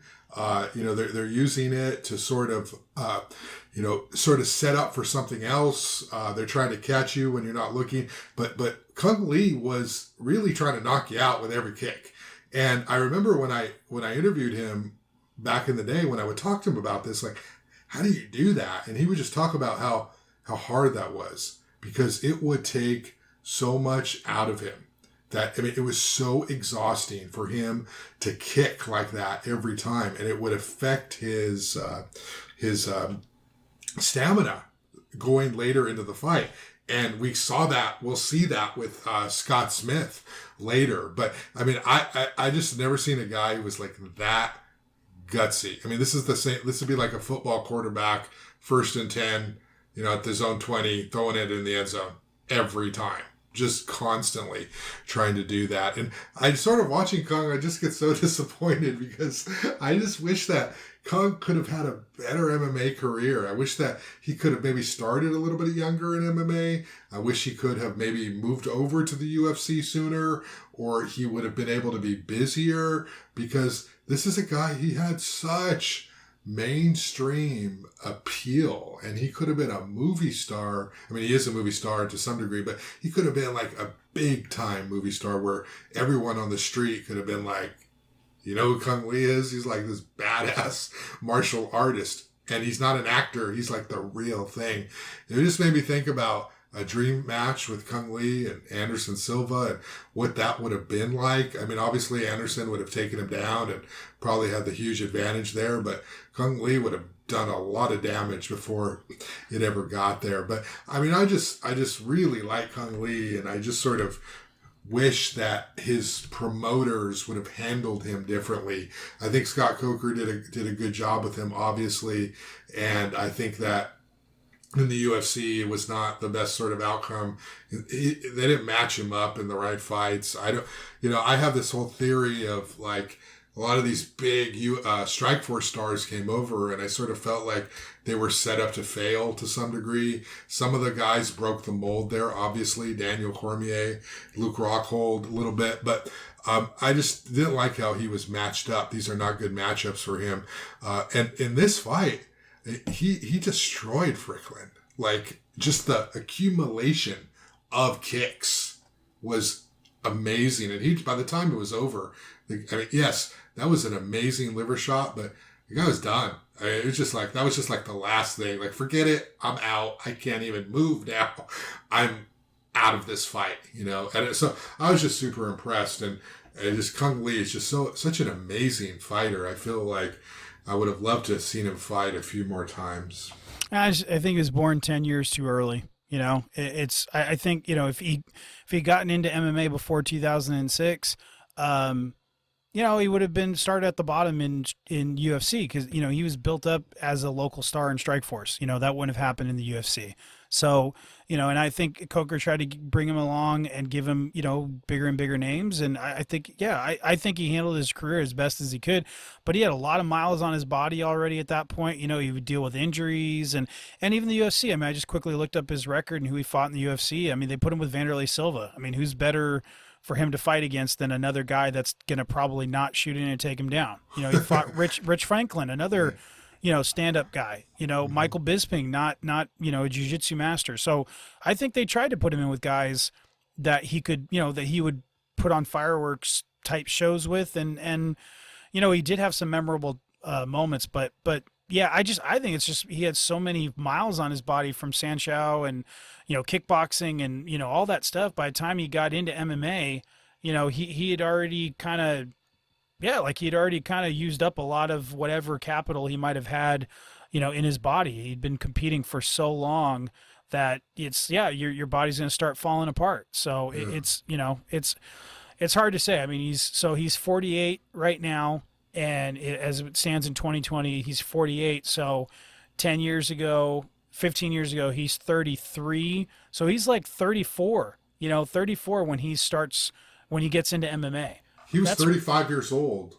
Okay. When in this fight that we're talking about. So that's right. old. So that's old. Yeah, that's old for MMA. That's old for combat sports. You know, that's old to just so he didn't have, this is like a guy signing with WWE when they're, you know, 36 or 37, like a guy like Cain Velasquez, you know, he's 38 and he's not going to have a 20-year career or a 15-year career or a 10-year career in wrestling in WWE if he does re-sign with them or whatever ends up happening, because he's got so many miles on his body, so many injuries already. He'll be lucky to get a 3-4 year run, you know, and that's just, and I'm not saying that as, you know, any sort of knock against him at all. It's just Father Time, you know, Father Time does no jobs for anybody, you know, they didn't lay down for anybody. So it's just the way that it is. And yeah, I feel like if he had been 25 instead of 35 when he got into the sport, then, or 24 instead of 34 when he got into the sport, it would have been a much different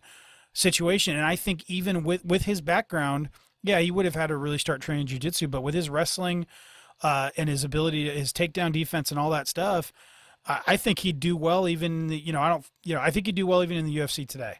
So, imagine if he had 10 more years and actually had trained, besides wrestling and trained submission. So, yeah, kind of one of those what if things, but yeah. Lee would compete for Strikeforce again later in 2007. Obviously, would have several more fights with the promotion. So we'll be talking about him. And again, he's agreed to come on the podcast. So hoping to talk to him soon. The Freak would be done with Strikeforce after this bout, and actually would only compete in MMA one more time. He's fought to a split draw with Patrick Sanoble for Bellator in 2013. So 6 years after this event. And he ended his career with a respectable 14-9-1 record. All right, so now we get to the Elite XC middleweight championship fight. Murilo Ninja Rua stopped Smokin' Joe Villasenor with punches at 105 of the second round.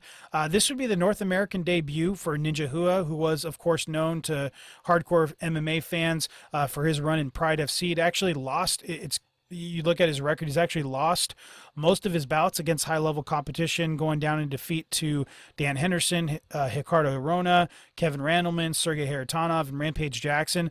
But a lot of these guys were bigger than him, so that should come in, into factor. And then also, most of those fights he'd lost by decision or by cut. So, 13-7-1 record coming into this bout. Ninja definitely a reputable fighter, known for his toughness and his skill. Villasenor was actually more experienced than Ninja coming into the fight. He had a 23-5 record.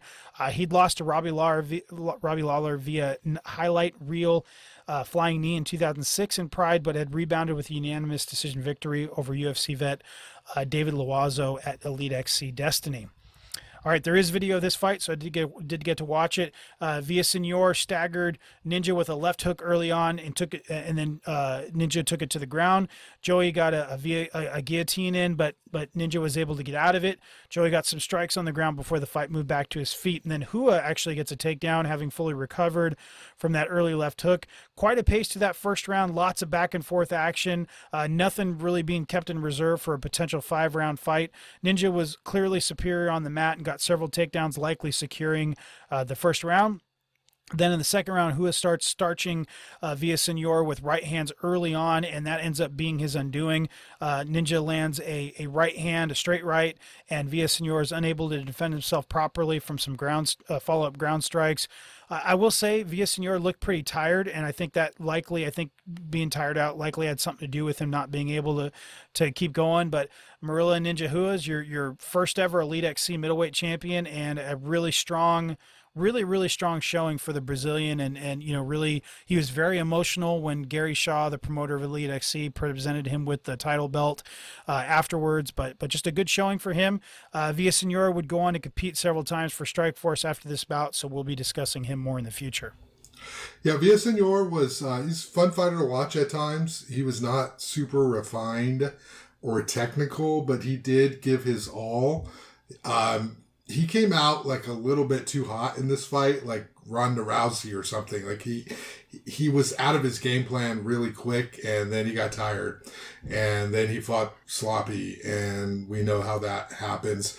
He's sort of like a lower, caliber version of a Josh Thompson or Gilbert Melendez in that, he tries, he puts in a lot of effort. And he's exciting to watch, especially when he was in there with a fighter who was of equal, or he was better than. He would definitely have more confidence. But he's definitely, if you're watching Strikeforce and you're sort of getting into this company, he's a familiar face. He's a guy who you would see on these shows, and he was just kind of like your good journeyman fighter. Yeah, kind of a mid-card guy, in wrestling. I couldn't stand him because I hated his hair. He had his head buzzed, except for that kind of rat tail in the front. Mm-hmm. I hated that. I could not stand that. So yeah, never a fan. Ninja, for his part, he would not compete inside the Hexagon again. He was done in Strikeforce. And again, as we said, he was an Elite XC contracted fighter. So that's not a surprise. He would fight for Elite XC several more times before going over to Dream, which would kind of be the Pride replacement in Japan.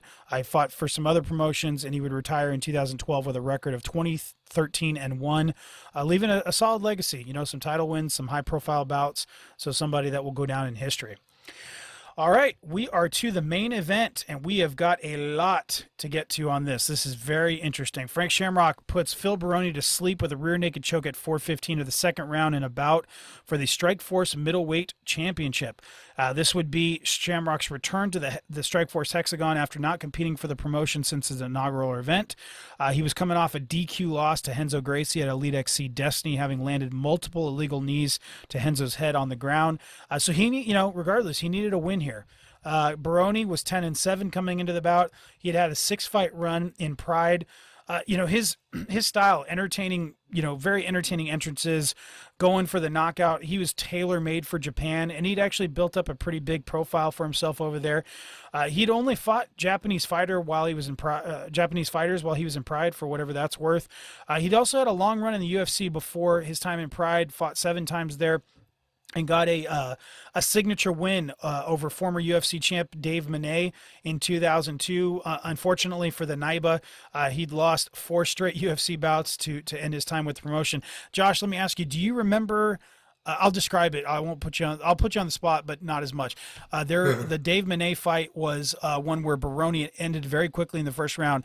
Baroni got Mene against the fence and just started throwing right hands and left hands, and he was throwing these piston-like shots to Mene's face, who is knocked out. He is out, but he's hitting him so fast and so hard that Mene is being basically pinned against the cage by these punches, and then finally the referee jumps in, and I say finally, it's not like it went on for like 20 seconds or anything, but the referee jumps in, and Baroni just reacts with euphoria. I mean, that is, I'm sure if you were to ask him what's your favorite win, it's got to be that one, because it's over a UFC middleweight champ, a former middleweight champ, and just like signature win, just pinned him up against the cage with strikes. So it was using a lot of UFC highlights. Do you remember that? Did you ever see that? I never saw that fight. It reminds me of the Popeye movie from the 80s, though, where Popeye would Robin Williams one. Exactly. He just clubbed these guys.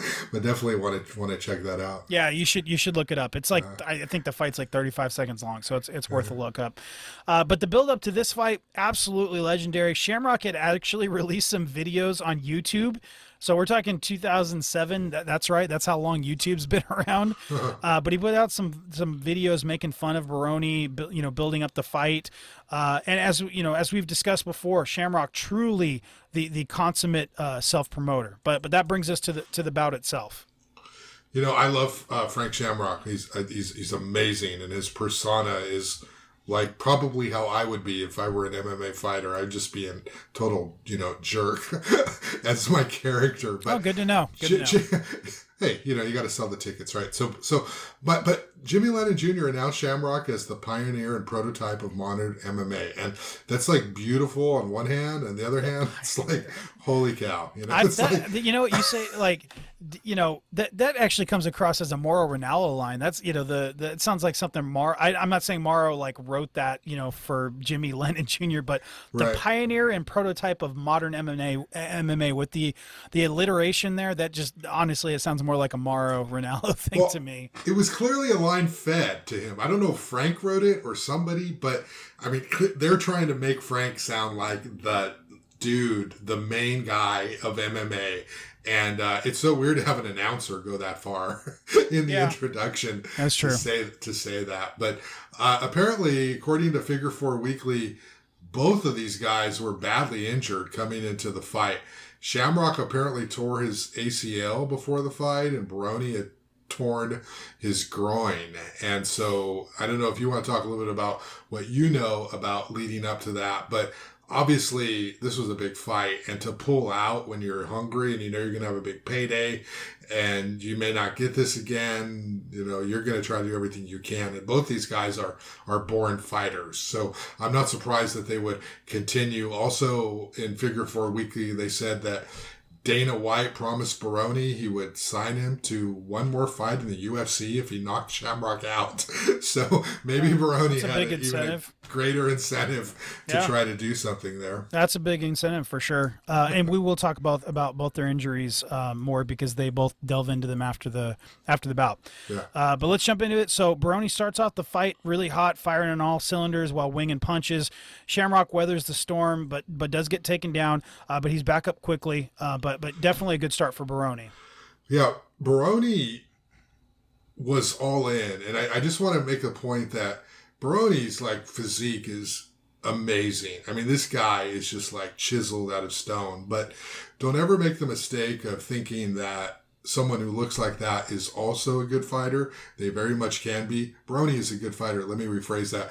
Don't ever make the mistake that that means that they're unbeatable, because when you carry around a lot of muscle like that, it definitely slows you down. And It requires a lot of oxygen. It takes a lot more cardio. And so Baroni, like, he went all out, but he seemed to get really tired really quickly. And sort of Frank's also chiseled out of stone, but he's got a different kind of physique, and obviously he's got way great cardio, Frank does. So it looked to me like Baroni just kind of blew it a little bit after he went all out, and he pressured him and he threw all those punches. And then here we are. He's slow now and he's tired. Baroni had a little bit of help with that physique, which we'll talk about in just a little bit. But then things got really interesting. Shamrock lands 2 right hands to Baroni, and you could see that Shamrock was visually gaining confidence. He then does something that is, it's one of my, I'm not a huge fan of taunting. I'm just not a huge fan of taunting in pro fighting. I'm just not. But this one, I really liked it for whatever reason. Shamrock smiles, points at Baroni, and then makes the kind of night hand motion where you fold your hands and put them next to your cheek to signify that he was going to be putting Baroni out, and kind of called his shot, so to speak. And he ends up spoiler alert, he ends up putting him to sleep. But Shamrock proceeds to land a 3-piece combo, so to speak, and puts the Naiba on his back against the cage, fulfilling that prophecy by saying he was going to knock him down, but he doesn't knock him out. At least not here. Shamrock rushes in, grabs a choke, and then lets the net go and starts raining down some strikes. Yeah, to your point about the night thing, it's something that you would see in pro wrestling. It's sort of like, the Undertaker stopping and deciding to run his thumb across his neck or something, and you're just like, that would never happen in a real fight. Well, here it happened in a real fight, because, Shamrock's basically just like taunting him to the point where, how embarrassing would it be? We saw this with Chris Weidman and Anderson Silva, that taunting. What if Baroni would have just knocked him out at that moment? It's such a gutsy, courageous, but also irresponsible move all at the same time. And when it works, you're like, holy cow, I can't believe Frank just did this to this guy. Get in his head and sort of just zaps whatever confidence Baroni might be having at that moment. I love Mauro Ranallo, so can I just say that I'm so happy that they combined with Elite XC for this co-promotion era, because he's my favorite MMA announcer, and you're probably not surprised about that, Phil. But no. I love his the way he calls fights. He gets so excited. It's like he's coming off his couch. He's like, when I'm watching fights, I'm just like yelling stuff. Like, that's how he is, but he's really articulate, and he always has the phrasing down, and he's got just this incredible way of making it feel like it's kind of like he just came up with this. It's so natural and unscripted. Obviously, he's got his catchphrases that he says over and over. But this elevated, I think, the Strikeforce commentary to a whole new level. So in this, right, he said right after Frank nails him and it looks like Baroni's out, all of a sudden Mauro starts almost rooting for Baroni. He's like, it ain't over until the bell rings. Like Yogi Berra, another New Yorker, used to say, it ain't over till it's over. Like, he's still just like, he's so in it, and it's just so exciting. I don't know. I think Mauro he's the best pro wrestling announcer. He's the best MMA. This guy's one of the reasons why I fell in love with Strikeforce. One of the many reasons, because he started calling these fights. And then by contrast, Goldberg. So Mauro just starts comparing this guy who's almost knocked out and saying, Baroni is still alive. And then Goldberg seconds later says, it looks like they're both having a good time in there, gentlemen. We're witnessing history in this like very conversational voice. Yeah. And so I don't know. I don't know you have any thoughts on Mauro, but he's great. I love Mauro, and I don't want to say I got to know him. I got to work with him a little bit through Frank Shamrock when I was working in MMA before. And sorry to hope that doesn't turn into like a drinking game or something. Like every time Phil talks about his, time in MMA, whatever. I don't want it to get it. I don't want it to get annoying, but I think it's cool to hear. I hope it's cool to hear, the kind of the little anecdotes. But yeah, I worked with Frank a little bit, and he actually connected me with Mauro and wanted me to help build up Mauro. And I very much regret. I've almost wanted to apologize to Mauro because I wasn't experienced enough. I didn't know what I was doing, and I really wish that I did because I feel like could have done something. But he's obviously built this persona as the bipolar rock and roller, and he's very obviously very much a mental health advocate as far and which is all great. And he just, as we record this, he just left WWE not long ago, and I'm hoping he ends up in another, maybe in AEW or something. But he's obviously part of the Bellator team, and he does Showtime Boxing and he does K1. I mean, he's got to be the all-around greatest combat sports announcer of all time. I mean, just for calling kickboxing, MMA, pro wrestling, and pro boxing. I mean, who else can lay claim to being able to do all that as effectively as him? Nobody. He's Jim Ross is in his prime, is still my favorite pro wrestling announcer of all time, but I love Mauro, and I think he's great. I love watching him. I loved watching him do commentary for NXT. I think he's great for that role. I can see why some people get turned off by him because he can be so loud and catchphrasey. I mean, he loves Mamma Mia and his all his catchphrases and all that stuff, and I can see why people could be turned off by that. But I personally, I'm a huge fan of his. I really hope, I know he's taking care of his mom at this point, but I really hope we can have him on the podcast at some point, because I would just love to, get his take on his time in the promotion. But I'm sure we'll be talking about him more in the future regardless. All right, and then something really weird happens. Shamrock inexplicably hits Baroni in the back of the head twice, and Dana White's favorite referee, Steve Mazzagatti, pauses the fight, immediately takes a point away from Shamrock, which was kind of weird. I thought he was a little trigger happy in taking a point away that quickly. Maybe, Shamrock's DQ loss in his last fight maybe had Mazzagatti on guard, or maybe he just made a bad decision, or, whatever it was. But regardless, Baroni gets some much needed time to recover. But then either bravely or dumbly or stupidly, maybe both, he doesn't take very much time, and the fight gets restarted really quickly. I will say, we know now that he had a torn groin, so maybe he realized that, if he stops moving, that it's going to seize up and he won't be able to continue on. But the fight, regardless of the reasoning, the fight gets restarted. Baroni gets another takedown, though Frank seemed, to really have more pulled guard for this one, and he was much more active from the bottom than Baroni was from the top. And Phil just did not look good. He wasn't moving very much. No head movement on his feet, probably gassing, as you mentioned. Kind of a sitting duck for Frank, and Shamrock lands some more strikes, and he's hurting Baroni more and more as the round closes. Yeah, and Mauro was really playing into the whole drama of this. He's sort of talking about how Baroni probably had not recovered from the rabbit punches. And it was just sort of interesting that he was doing that character development during the actual match. And, I just want to say, Frank's Muay Thai knees, super impressive. I mean, this guy was hitting it. So if you got a big guy who's gassing out and you're hitting him right in the sternum with your knees, I mean, that is just so devastating. So that goes to Frank's IQ, his fight IQ in there. And then we've got Mauro, who's just calling this match just gold. He's like, unbelievable warfare.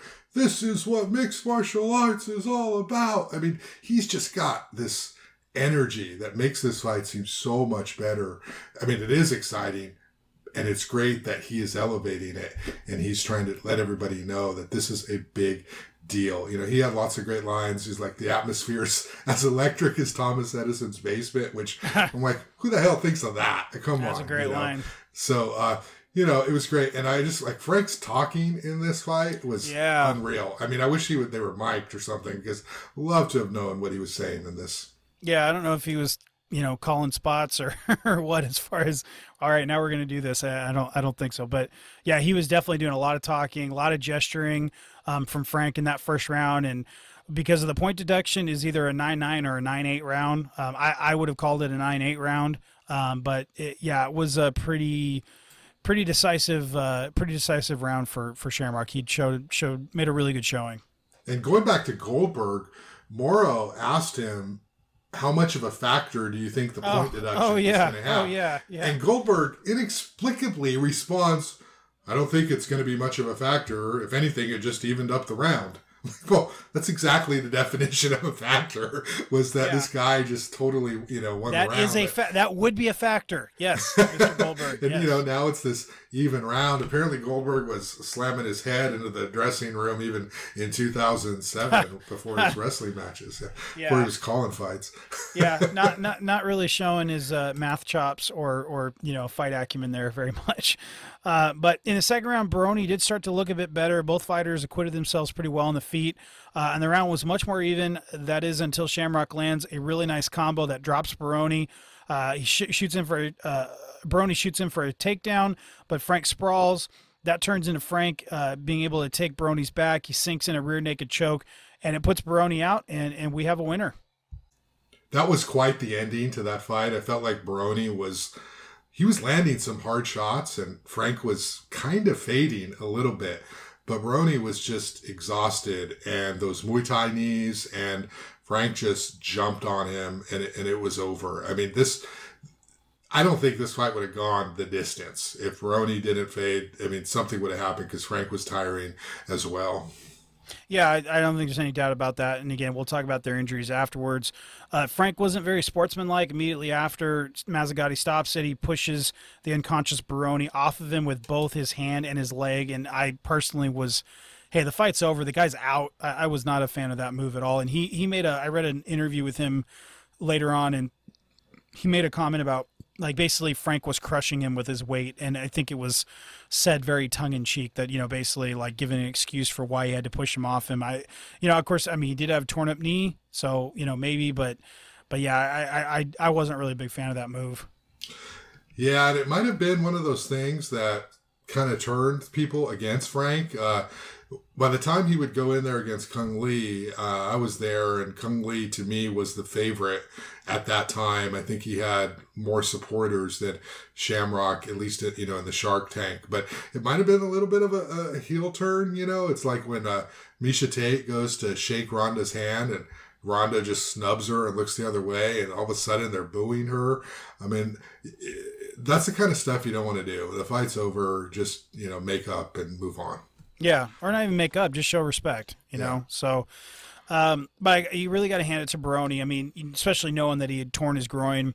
I mean, he hangs tough. He goes over to shake Shamrock's hand after the fight, and they kind of shake, but Shamrock's clearly in a lot of pain.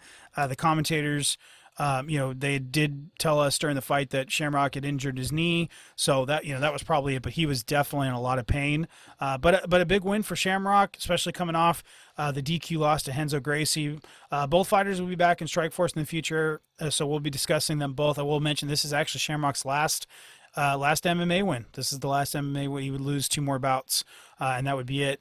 But yeah, that was so that's Shamrock versus Gracie. I do want to mention I watched a couple post-fight interviews with both Baroni and Shamrock. Baroni's was right after the bout in the dressing room. Shamrock's was the week after the fight. Baroni, as you would expect, was pretty down. Tells Bill Goldberg that Shamrock was as advertised, essentially. And he did talk about his torn groin, and then did something weird. And he showed it to Goldberg, who was not interested in looking at the man's package. So that happened. Congratulations, Goldberg, on that. And then Shamrock posted like a 7-minute interview where he talked about how he had torn up his knee a week or so before the fight. It was like his MCL and his ACL, and the doctor thought it might be his PCL too. So he knew that he was going to have to stick to boxing coming into the fight because he couldn't go for takedowns. He trained with Dan Henderson and Team Quest to kind of change things up. And he talked about the fight itself as well as the training. He talked about without his knee being healthy, he just couldn't run or train much cardio. And as you talked about, Josh, that I'm sure affected, or not, I'm sure he said it affected his cardio. It affected him in the fight. So he was definitely getting tired. He talked about the future, saying he planned to rematch Renzo next, which would never happen. And he was asked by the interviewer if he would be fighting for the UFC, and he said that he would not be fighting for the, quote, "You Fight Cheap" organization, as he put it. And then lastly, to his credit, he did tip his hat to Barone. He said some really great things about it and said he did a great job promoting and fighting, and that he was a true mixed martial artist, and that he's better than he maybe even thinks that he is, and that he'd brought out the best in Frank Shamrock. So he was very congratulatory of his opponent, so that was good to see. But I don't know if he would have felt this way if he knew this information. Barone would join Carter Williams in testing positive. After the fight, Barone tested positive for 2 different steroids and was suspended for a year, and Carter Williams would test positive for cocaine.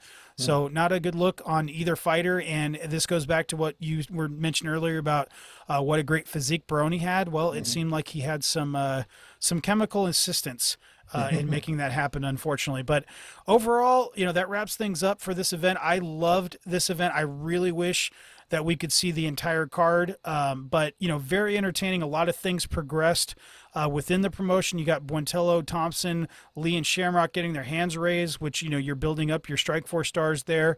And then the Villasenor Ninja fight, doesn't do anything for Elite XC. Or, I'm sorry, for Strikeforce, because they're both Elite XC fighters.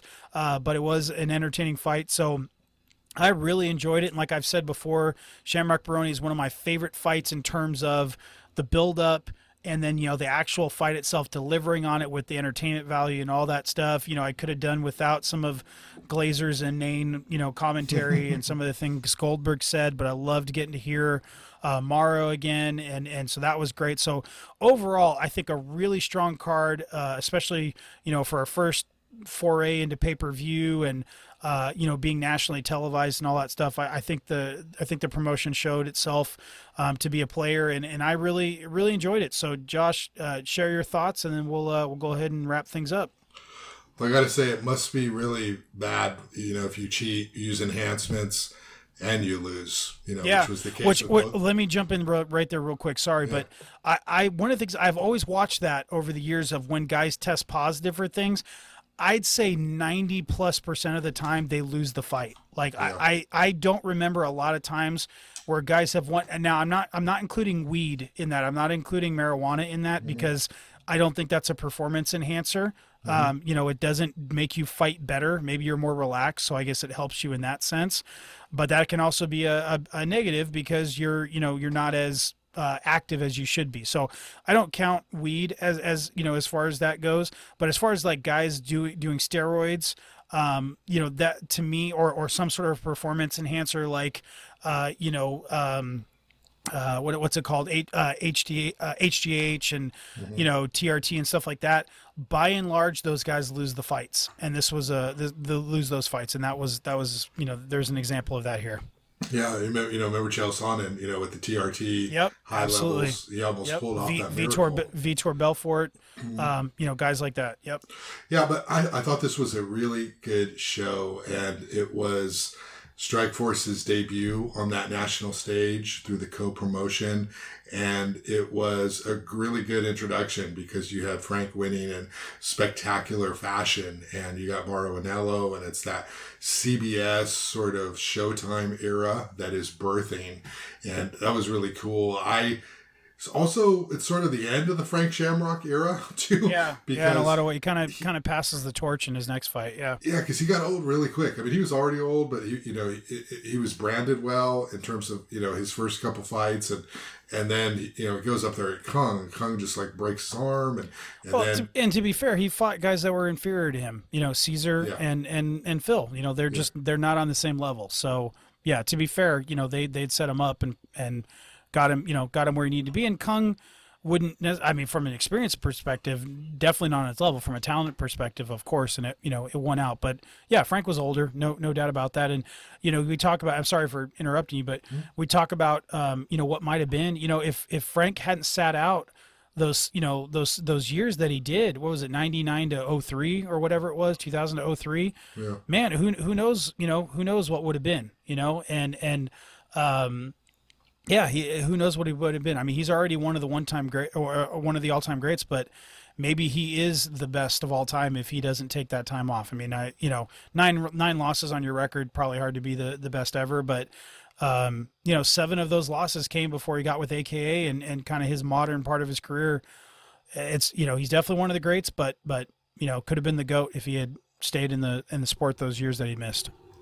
Yeah, so I thought it was a good show overall for those reasons. We're still seeing Kung Lee emerge as sort of the future of the company for a time being. And it's just, Baroni, hell of a fight, lots of heart, and just back and forth. So, I think we're about to enter sort of like where Strikeforce really starts to turn it up a notch and gets really good with the type of talent that it has, the type of production value that it has, and just the way that, we're seeing this company grow into this own sort of independent, strong, formidable MMA company.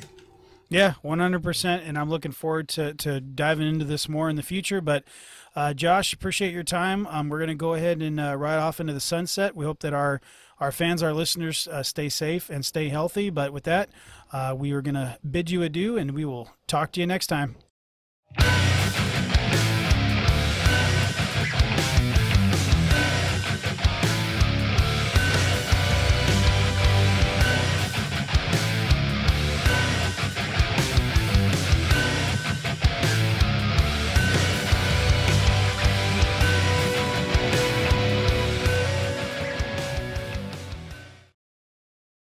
Don't you know that you're a grown-up? I'm a grown-up. Me too. Yep, me too. But these days being a grown-up can really suck. Luckily, we're grown-ups who grew up in the coolest generation. We had video arcades. And also some of the best TV and movies ever made. We lived the origin of awesome consumer electronics. The list goes on and on. Yep, Generation X. Exactly. And we're Gen X grown-up. Every week, the Gen X Grown Up podcast explores media, tech, toys, games, and more from both yesterday and today. Through the eyes of Generation Xers who absolutely love that stuff. You can find us on iTunes or wherever you get your podcasts. Or find us on our website, genxgrownup.com. Life sucks as a grown-up. All right, you think that was good enough? I hope so, man. I'm tired. Who listens to a promo on a podcast and then goes and listens to a different podcast? Right. I've never done it. No. Right.